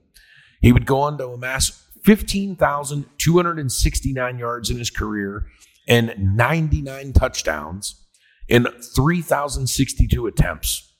But the funny thing is, even with his numbers and everything, like, you can read the stat sheets all you want, but it's like, unless you actually saw what he did, you can't really understand and fathom just how great he was, because it wasn't just about the yards. It was how he got them. That's what I always said about Michael Jordan with that comparison. And dude, you know, Jordan's the highlight reel shit, man, is what tells the story to me. In 91, he had a decent offensive line. In 97, he had a pretty good offensive line.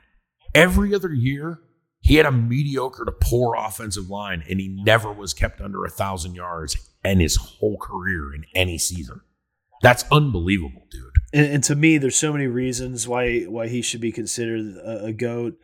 But what you covered really encompasses specifically Barry Sanders, again, in comparison to the likes of like a Michael Jordan or a Kobe Bryant, is the fact that Barry was so good. He took himself out of games before he even beat records. You know, like you have Jordan and Kobe, these ultra competitive dudes. And I'm not saying Barry wasn't like that, but these guys are just in there, just getting every point, every second they can. Then there's Barry. Like, no, I'm good. Like, I already did enough. I'm good. I forget which talking. I think it might have been Jeff Daniels actually said this, and he's 100% spot on as far as I'm concerned with this. He said, I never heard the phrase, act like you've been there before, until Barry Sanders played and started flipping the ball to the that was always one of my favorites. You know, I always called that out, how he would just to me, that's that is the best touchdown dance when you think about it. That's what I was gonna say. It was literally like his version of a touchdown dance, which wasn't a dance at all. He even said, he was like, well, I didn't dance because I really couldn't. So like he was like, I kind of wish now that I would have danced a little more. Yeah. But it's just, dude, he seems exactly how you would expect him to, which is another reason. Like, dude, I swear to God, there's maybe like 3 guys in the history of the NFL that I'd honestly say, like, I just want to shake their hand. It'd be Lawrence Taylor, Jerry Rice, and Barry Sanders. Those are the three guys. Three choices. I don't give a fuck about an autograph or a picture. Just to shake their hand would be such a massive deal to me, because like when I was a kid, those guys were like fucking. They might as well have been gods or something, because I couldn't imagine comic book characters basically. Yeah. Yeah, and we watched them do real stuff that it just came across as like, this shit isn't human, man. Yeah, one of the other standout, and it's almost like a pun, highlights, because so many highlights involved, but this is just an interview highlight, and it's a very early on interview when it's all revolving around the part where they're telling the story about Barry getting drafted in the NFL draft. Oh, him and Dan Patrick and everything that went with that. And well, there's a whole Dan Patrick thing, but there was an interview, and the guy sitting, and you're right, it might have been Dan Patrick. I think it was. Again, this stuff's not directly in front of me, so bear with me. But the point is, in the interview, he states how he's like, oh man, like most professional athletes of your or most athletes, I should say, of your caliber, because this is when he was getting drafted, are typically not this shy, is what he said. And Barry says, I'm not shy. There's just certain things to me that need to be just for me, and that need to be personal. And he's like, I'm not discrediting your livelihood, but he basically says, like, I don't believe in what you do as far as the media goes. Like that was his take on it. So it was just a cool side. It was just something that stood out, because of course for you and I, two lifelong NFL fans that are in their 40s now, and we watched Barry Sanders, albeit very young, but we watched Barry Sanders' whole career, as it went on in time.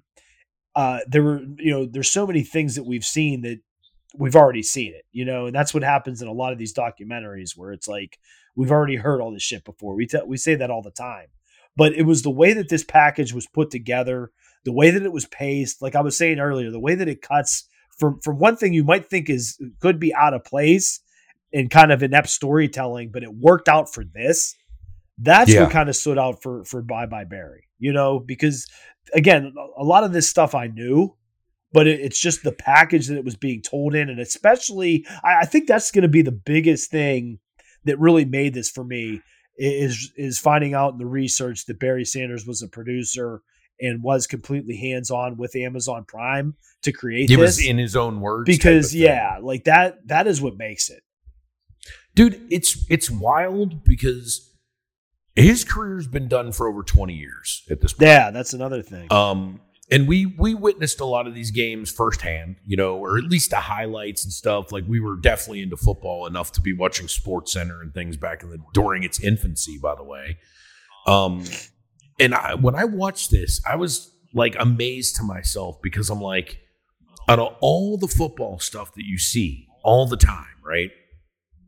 It felt like going back in time. I'm like, man, exactly. I feel like I haven't seen some of this stuff in forever. Yeah. And it's Barry Sanders. Like, and how is this stuff not like regular shit that you just see all the time? But it's not. It was like even the nuances that I just to emphasize, two huge NFL fans since we were kids. It brought me back to being a kid, but it was like the old AstroTurf fields, and like like some of the random uniforms of the time, the Pontiac Silverdome, like all that kind of stuff. It just brings you back, and dude, seeing him running on that field, and knowing, like, remember, like I was saying, like the Thanksgiving games, it really felt like, oh, this is right. Like, this is what I'm talking about. Like, this is the game how I remember it. Like, it was it was like a trip back to memory lane for a player that I absolutely love. And it was such a great experience for me going back and watch it. It's literally what I expected it to be, and it really delivered. It's like, on all cylinders, everything about it was really good, and I really enjoyed this a lot. Yeah, it's like one of those things, I'm watching it completely by myself with a smile on my face, And dude, kid. I had moments too where I kind of teared up during it too. It was emotional. A little surprised. And this is one little funny tidbit, because I forgot about this too. Just talk about the details of the old school NFL, the stuff we watched growing up. That they were playing the Jets at one point. The Jets had starter uniforms on, like they were. Oh yeah, I'm like, who fucked that company company up because they were so huge. They were actually Yep. they were up there with Reebok and Nike. Like I forgot all about NFL teams actually have an actual the starter symbol, like the S with the star on them. And dude, I guarantee you had the same reaction to this as I did when they did the part about like, oh, Barry, here's the shoes that you made famous. Yeah. And I was like, oh my God, those fucking field turf Herman shoes Moore. oh my God, did I want them fucking shoes so bad back in the day. It was like, God damn, that's fucking cool. And dude, something else that they showed that I forgot all about, and it was one of my favorite fucking commercials back in the day, was the Dennis Hopper Nike commercials where he was the ref. And he's like, oh man, he goes left, he goes right. He's like, run, Barry, run, man. Like far out. Like that was just such I forgot a cool, all about those were so cool. I love those fucking commercials, man. And it's like, and his was like probably the most famous one that they had back in the day. Yep. But like that was in the infancy too of like the Jordan era, like athletes. Yeah, that was big before deal endorsements and stuff. Yeah, before Spike Lee and everything with Jordan. And it was really cool. The other thing that was funny, because you were saying about the shoes, and that's what I started to say, they do like a brief point where who had the shoes from the 200-yard game, and Herman Moore was ahead of the game, and like Barry didn't give a shit. So he's like, Barry, can I have those shoes? And he had him sign them, and he's like, I have those shoes. So we found out that Herman Moore had them. And again, just shouting out Cody Yarborough from the reference article, because this was a great thing that he said, I'll just wrap up my constant commentary about these great highlights throughout this with this. And he said, even if you've seen these replays hundreds of times, you're going to want to see the fantastic job the filmmakers did with the footage. Everything from the colors to the smoothness of the frames is perfect. Any player would look amazing in this quality, but for Barry fucking Sanders, the restoration makes his feet look like pure magic. And that's such a huge part too. A real quick fun thing, I don't know if you remember this or not, it always stuck out to me. Do you remember what Herman Moore was most well known for? Just being the receiver.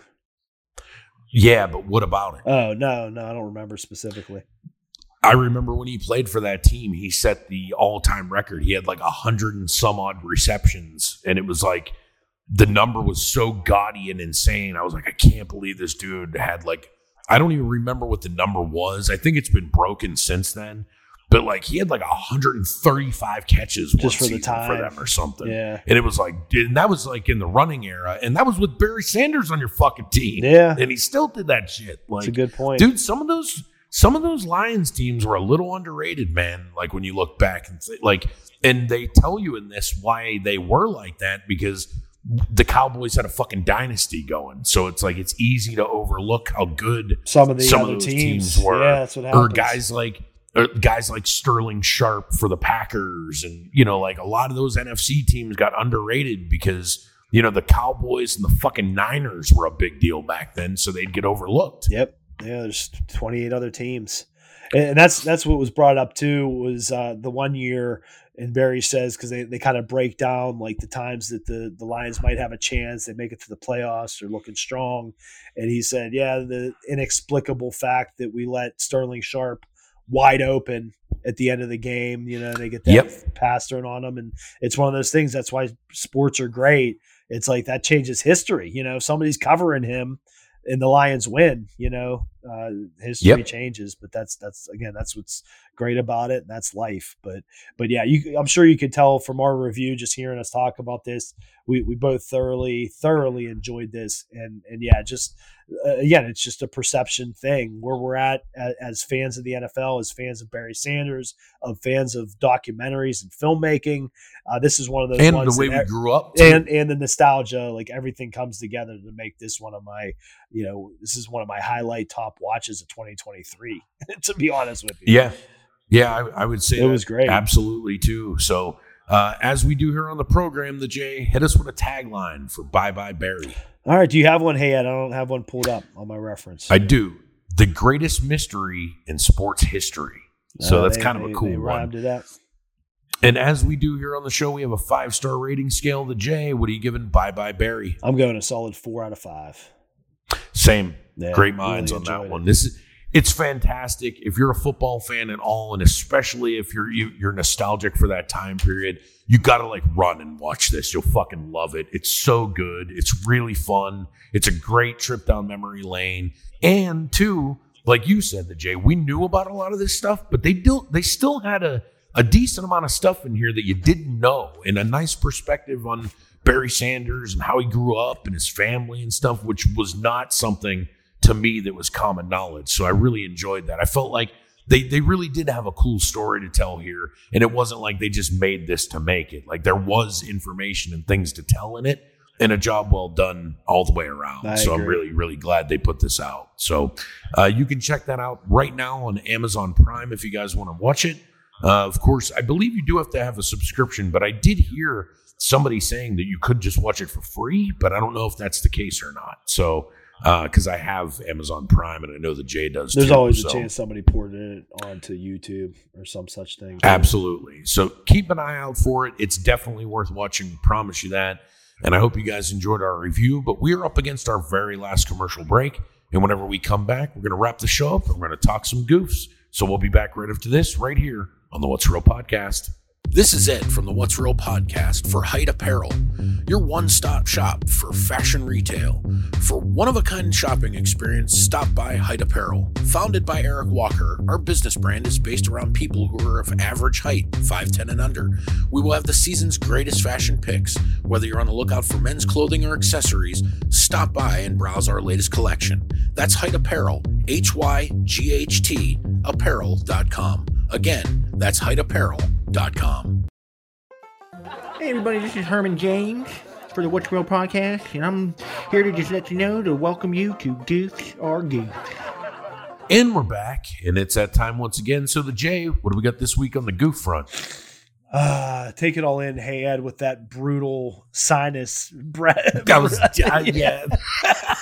we both have at this time of year in the Northeast with all this bullshit weather change, and we dropped to like below 25 degrees and had some snow flurries. So we're here. We drop on December 1st, episode 186 of the What's Real Podcast. So it all makes sense, but nonetheless, can't really take that nice breath of fresh air. It's a very congested, stuffed up breath. So, but It's still beautiful here at the Lagoon as we are prepping for winter.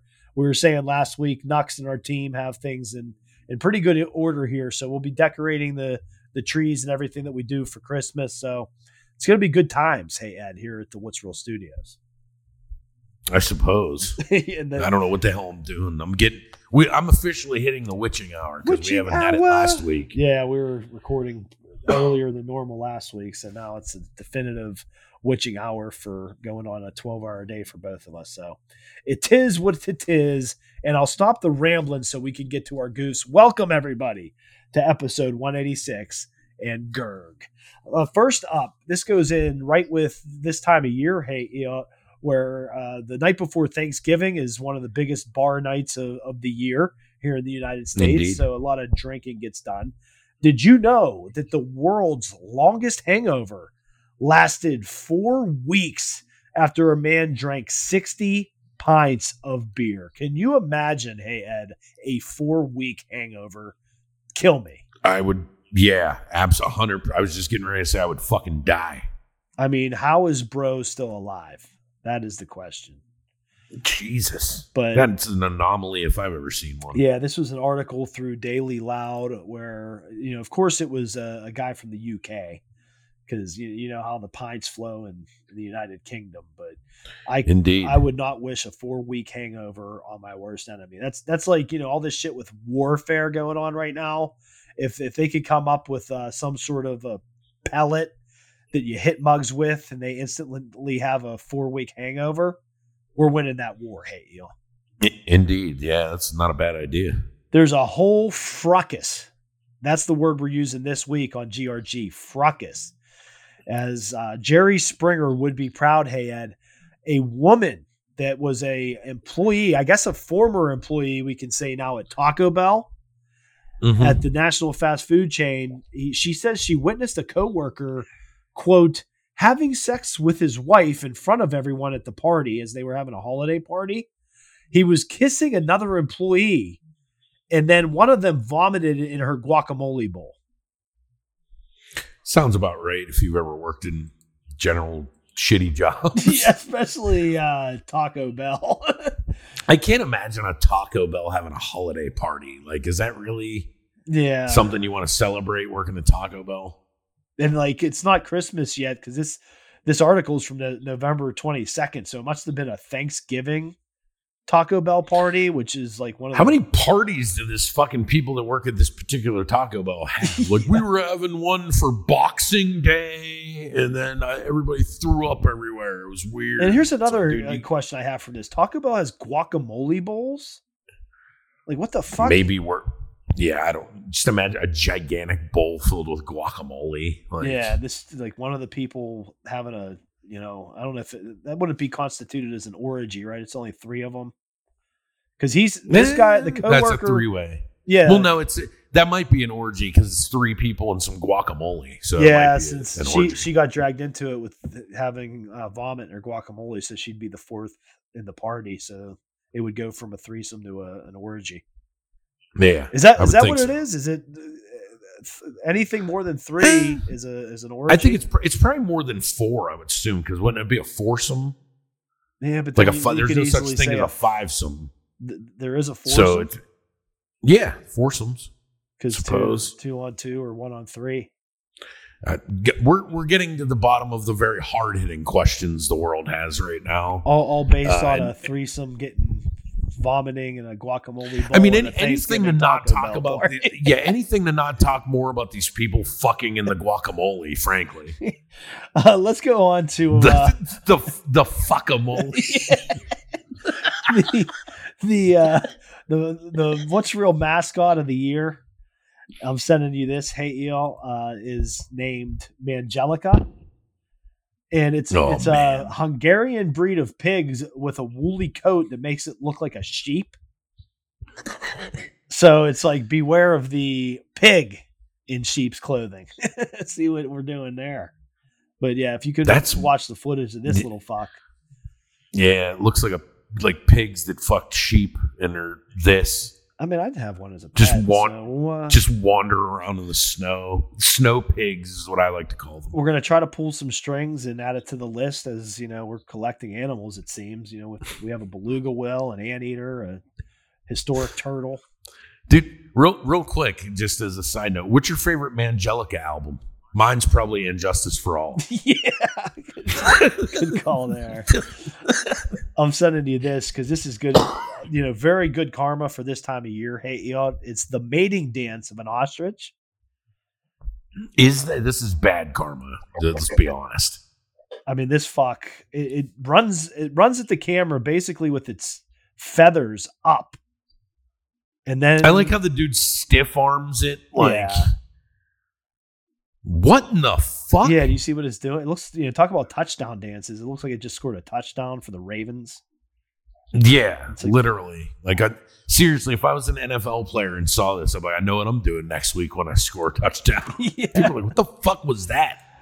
All right, I'm sending this to you live on the show as we do. GRG 186. Hey, Ed, this is straight from Fuck Around and Find Out, as one of our stunts that we used to do in the past gone wrong as a man sets himself on fire. Well, I guess he's not set on fire.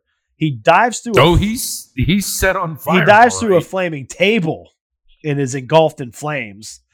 Tries running away horribly, and it looks like he was saved. Whoa. Yeah, but yeah, it looks like they did save him as they pat him down and spill some water on him. But yeah, my favorite part about videos like this, it's like you have no idea how fucking if the dude died or not. It's they just cut off. No context at all. Yeah. So this dude jumped through fire. Like, oh, okay. Yeah. Like the next thing you know, you accidentally click on the other link and there's a memoriam for him. Goddamn GoFundMe. It's like R.I.P. Dave. Yeah. Even though he died stupidly, he was still our Dave. Yeah. I just sent this to you. This is the blue-footed booby. And it's a real animal. It's a bird that looks almost seagull-ish, and they have bright blue. it looks like it has flippers. Yeah, on. Bright blue flipper feet. and it, as the tagline says, they're walking like they know they got that shit on. Yeah, this is what I look like with new J's on. Yeah. Like, I ain't trying to fucking crease these bitches. This next one is the video I'm going to show the aliens when they ask what being from the United States means. And I'm sure you saw this. This was a huge viral sensation, Hayed. Straight from Triple XL magazine. Twista raps "Overnight Celebrity" while a white dude shoots a gun to match the song's beat. America. Yeah, this is the most American shit I've ever seen. Yeah. Goddamn Twista. It's like, dude, who did the production on Twista's new album? Like, I believe it was Smith and Wesson. I'm gonna raise your most American shit I ever seen with this. Hey, man, because this is something we would do. It's at a wedding party for the visual where these goofs are trying to go viral with this stunt, and the one dude flips an olive for this chick to try to catch in her mouth. It bounces off her nose. The dude behind her just happens, like with a reflex, to kick it up in the air to keep it alive, and then the dude not even involved catches it in his mouth. Dude, I think that's something we could time do. in my and then life. They all just start going nuts, like, ooh.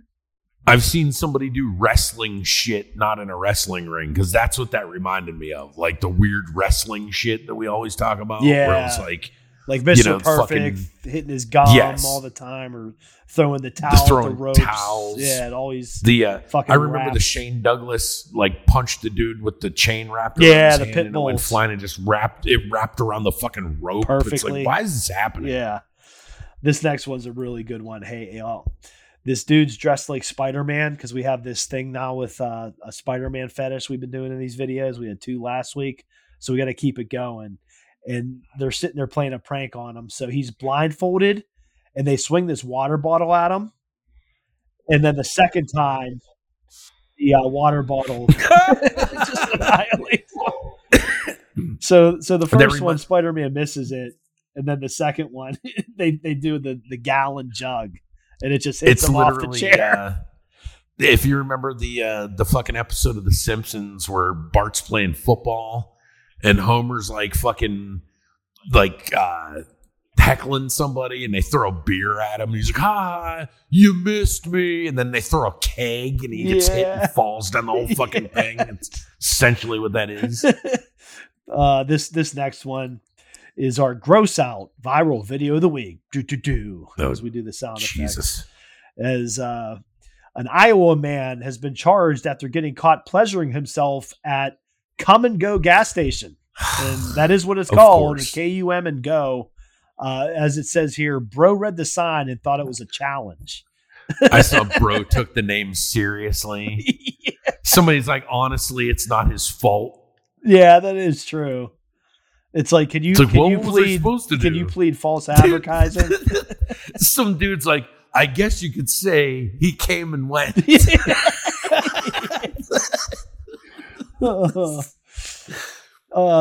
next one was also a pretty gross one. This dude, he's a heavy set African American man, and he was shot. I don't know if it was a gang thing or what, but he just starts asking for food because he's hungry with a bullet wound. Asking for food immediately after getting shot is the fattest thing I've ever seen. So you still gotta eat. Yeah, he's like, man, you gotta go to the hospital. He's like, I'm hungry.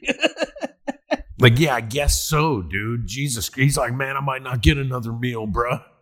Yeah.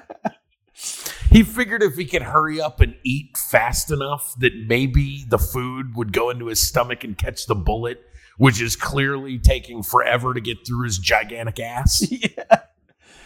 He's like, it's a race, brother. I gotta hurry up and eat something so the bullet can get lodged in the turkey that I'm about to eat. This is a great one. Hey, Ed, let me send you this pic of this beautiful man. Talk about national treasures after all this Barry Sanders talk. This man's right with him, the Bird Man. That's right. Goddamn Larry Bird dressed up as Santa. He came down the chimney with care, ate your cookies, drank one of your dad's beers, woke you up, dropped a 3 on you, said that was your present, and drove off in a pickup truck. Our man, yeah, Larry I mean, Bird. Yeah, and let's be honest, he wouldn't drink one of your dad's beers. He'd drink 37 of them. Yeah, and be fine. Punch your punch her dad in the face, hit a bunch of threes. He'd be like, Yeah, shoot a three still from the draining corner. threes. Yeah, he drives away in a pickup truck somehow, still hitting threes from the window. All right, next up, we're going to watch. This is people being reunited at the airport where the chick runs in her bow. She goes to jump on him for a hug, and he does an L, completely slips, and she goes flying over him and breaks her kneecap. Do you see this one? And then he picks her up. Like, Yeah. all right, we're going to do that again. Come back, baby. Great fucking miscalculation there, slippery feet fucks. And this one, I was pissed at Cam and Nocturus. This didn't even get to your desk here at the What's Real Studios. Hey, Ed. But remember, again? Yeah, we did the Alabama riverboat brawl for Goofs or Goofs months ago. Oh, yeah. And I said we should reach out to some people and get some merch going for it for the podcast, like do a collab with the Alabama River Brawl participants. Say that 10 times fast. Alabama Riverboat Brawl participants. But they launched their own merch line. So we're missing out. Two key people in the viral Alabama Riverboat Brawl are capitalizing on their newfound fame. Their shirts says Chairman for Justice. We should just do it anyway because it's like, what are they going to do? Sue you? Like, you don't have any of this copyright. You would have to copyright a fucking, like a chaotic act. Yeah, like good luck with that. But I'm going to use another pun. Hey, Ale, we missed the riverboat on that one. But we did. This next one is our last of two, as I've been thinking about in 7th grade when I got escorted to the police station after school because they found out I was prank calling local businesses. I was saying I'm Ricky PP. And when I walked in, the officer who was waiting there with my mom said, "If it isn't Ricky PP." If it isn't Ricky PP. Still thinking about that one. Hey, y'all. So this one in the Internet Hall of Fame, by the way. Yeah, this will get to your desk. We're in negotiations. Cam's working on it with Nuck, with Tokyo Japan representative. But you and I, hey Ed, so start doing some workouts because I've been training for this as well. This Japanese TV show has 3 professional footballers take on a team of 100 children. So we are going to do that, hey Ed, but it's going to be you and I in rugby against 100 school children. Oh, I don't have to train at all. But dude, look at this footage, dude. It's great. Like these dudes are actually competing against 100 kids, 3 of them.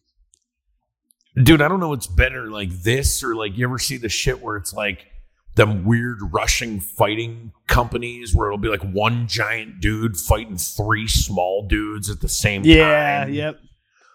Or one of my favorites is the NFL mascots playing children at football and they're just massacring people. Yep. And then this one's like a little, play on words. I was crying on someone's arms and the guy got an erection, says Neana Queen, a.k.a. Morningwood, MOURNING.